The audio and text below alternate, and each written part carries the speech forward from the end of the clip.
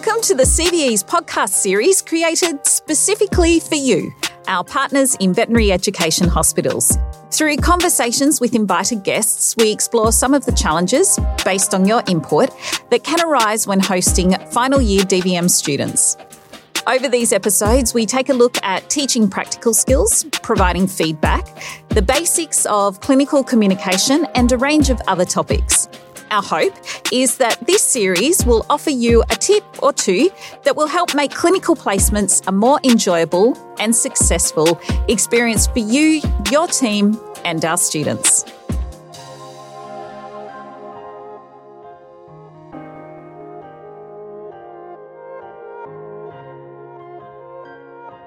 Well, hello everyone. I'm Dr. Simone Maher, Director of the Centre for Veterinary Education at the University of Sydney. Welcome to this very first episode of our podcast series designed specifically for our wonderful partners in veterinary education, our PIVE clinics, who do such an amazing job and have such an important role in taking our final year students and exposing them to all of the variations of practice, which is an experience that they just can't get within the university hospitals. And you would know that DVM4 is really the most important year of the degree program.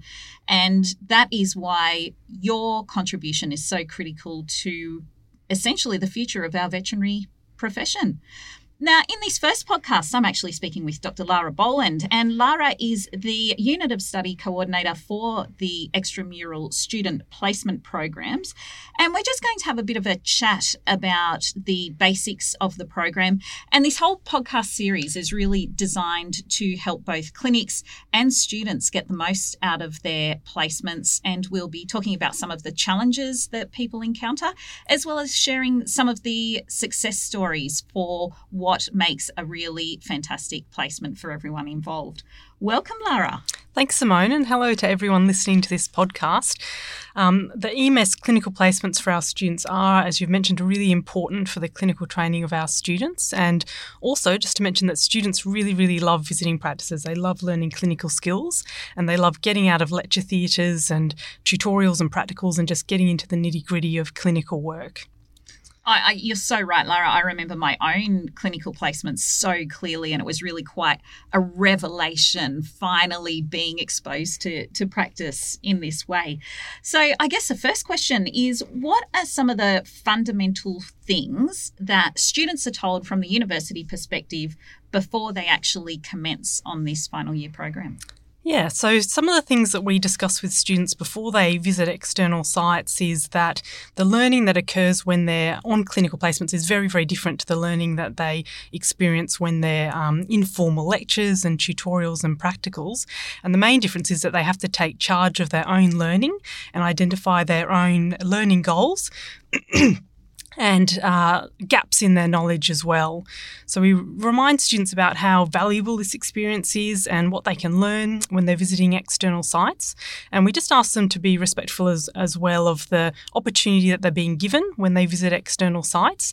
And we ask them to remember that when they're entering clinical practice, we're expecting them to behave as veterinary professionals. So as you would expect of any staff member, we ask students to be punctual. We want them to be reliable, professional in their behaviour, polite in their interactions with staff at external sites and clients as well. And we let them know that every site that they visit will be different, and they'll vary in size, they'll vary in caseload, and vary in terms of what sorts of practical experiences they can offer students as well. So we just impress upon them that the learning opportunities will be different and that they should just take advantage of those learning opportunities and make the most of them as they can at each site. I think you raise a really important point, Lara, that there is so much variation in the experience that these students will get. Even within the same clinic at different times of year, they're going to see different caseloads. And I know, having hosted many final year students myself, it can be hard getting a read, I guess, on their level of experience and understanding where they're up to. Do you have any suggestions for the best way initially for integrating a student into the practice team? Yeah, that's a really good point, that they'll vary in their knowledge level and clinical skill level, and sometimes that depends on their background experience working within the profession. So sometimes we'll have students that have been veterinary nurses for many years and feel really comfortable working in a clinical setting, whereas we'll have other students that have much less experience and may feel very nervous entering clinical practice really for the first time. And sometimes those students will be a bit shyer, find it more difficult to know what they should be doing or how they can engage and assist. So I think integrating those students in particular into a practice team can be a bit more challenging and is really important so that they can feel comfortable getting involved and learn at the site. So I think probably the most important first thing to do when students visit a site is to make sure that the site supervisor or another staff member, if they're not available, has a day one meeting with the student, not just to show them around and introduce them to people, but also to explain to the student what your expectations of them are, how you would expect them to get involved, what sort of teaching and learning experiences they're likely to have at your practice, and which staff they may work with on a day-to-day basis. And then also, on a day-to-day basis, as the placement progresses, sometimes students will tell us that they just feel a bit lost. They feel like they're a bit in the way and they're not sure how to get involved.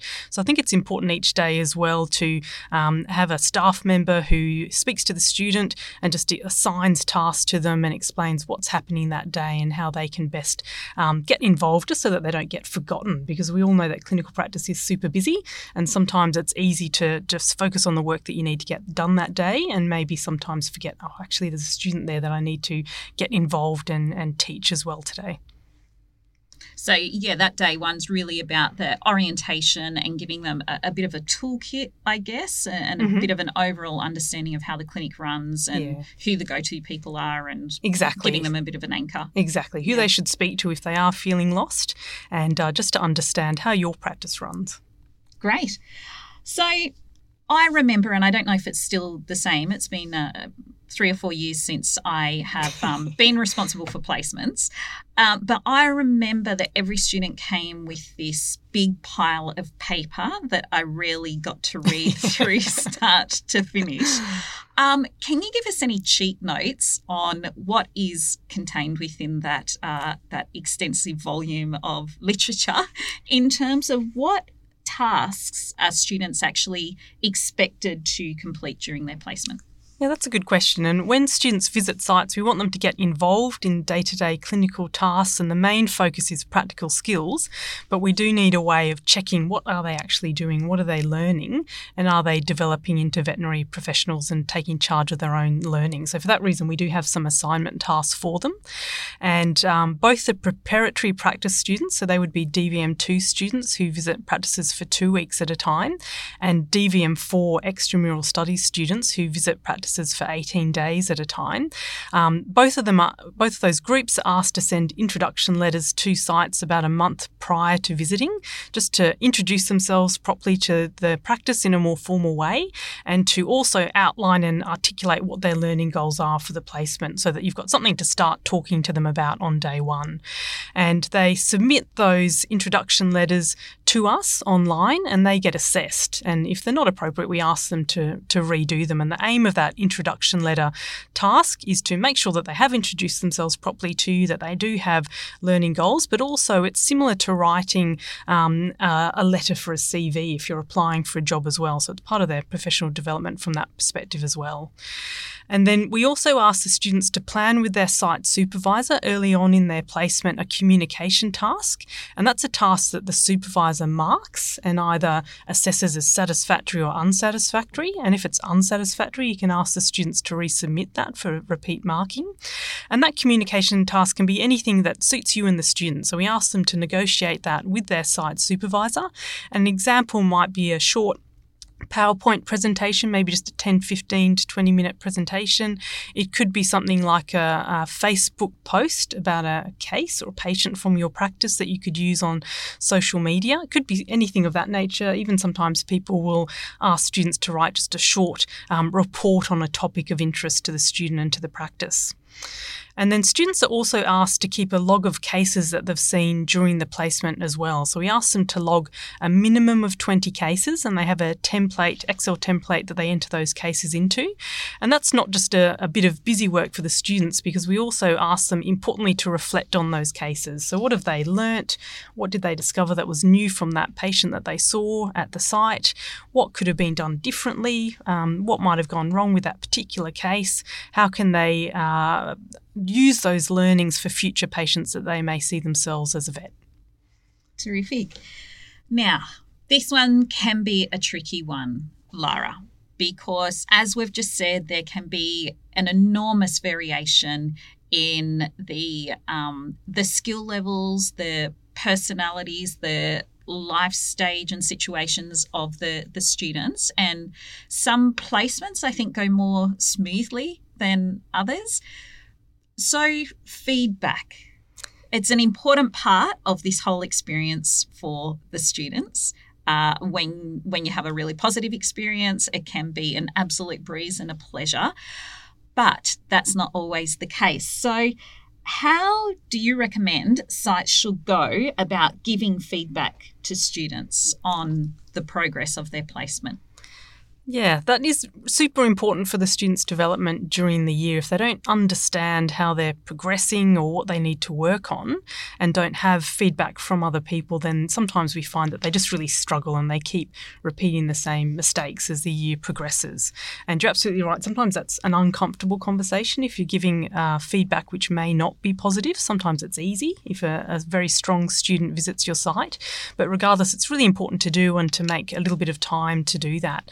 And importantly, when we give students feedback, the idea is to give them feedback in a timely manner so that they can improve during the placement and understand what they may need to work on and improve on as time progresses. So what we actually ask the students to do is to lead that and to speak on day one to their site supervisor and organise a day and a time to have halfway feedback and then feedback either on their last day or their second last day, so close to the end.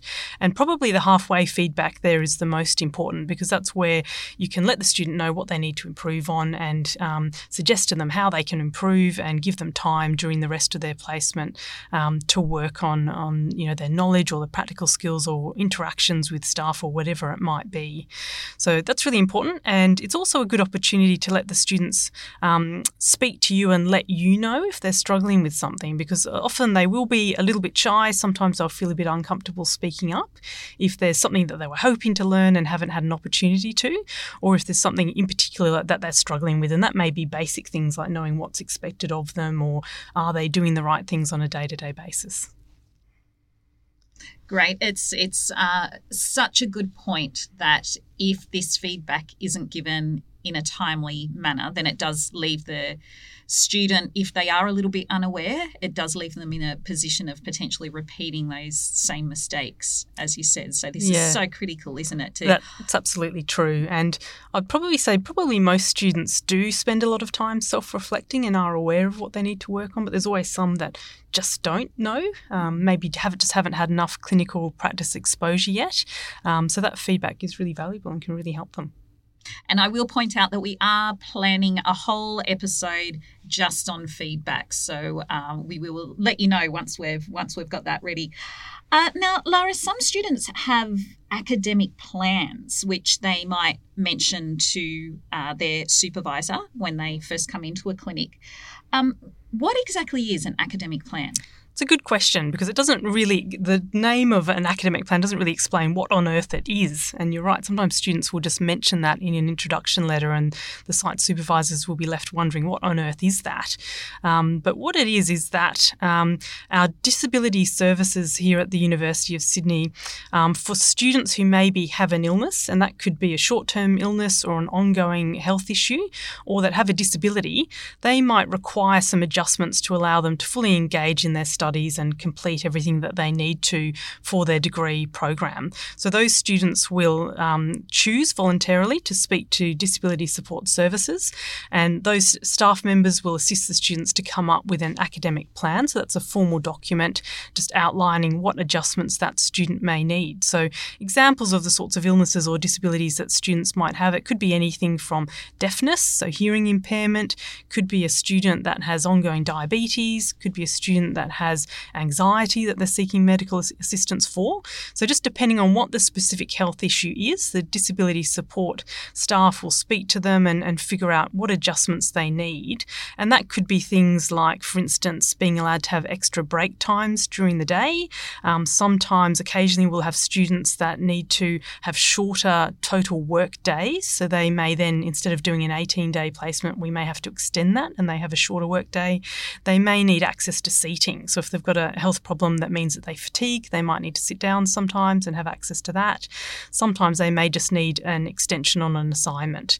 So these academic plans, they are confidential, so that's why we don't email them out to practices in advance of students visiting. But what we discuss with students is to ask them to discuss what's in that academic plan with their site supervisor, if it's relevant and as appropriate to a clinical placement. Lara, thank you so much. There were so many important points covered there. As I say, this whole podcast series is really designed to help ensure that both practices and students get the most out of their placement experience. And this is the first in our series specifically designed for our partner in veterinary education placement clinics. So we look forward to coming to you soon with more information. Take care.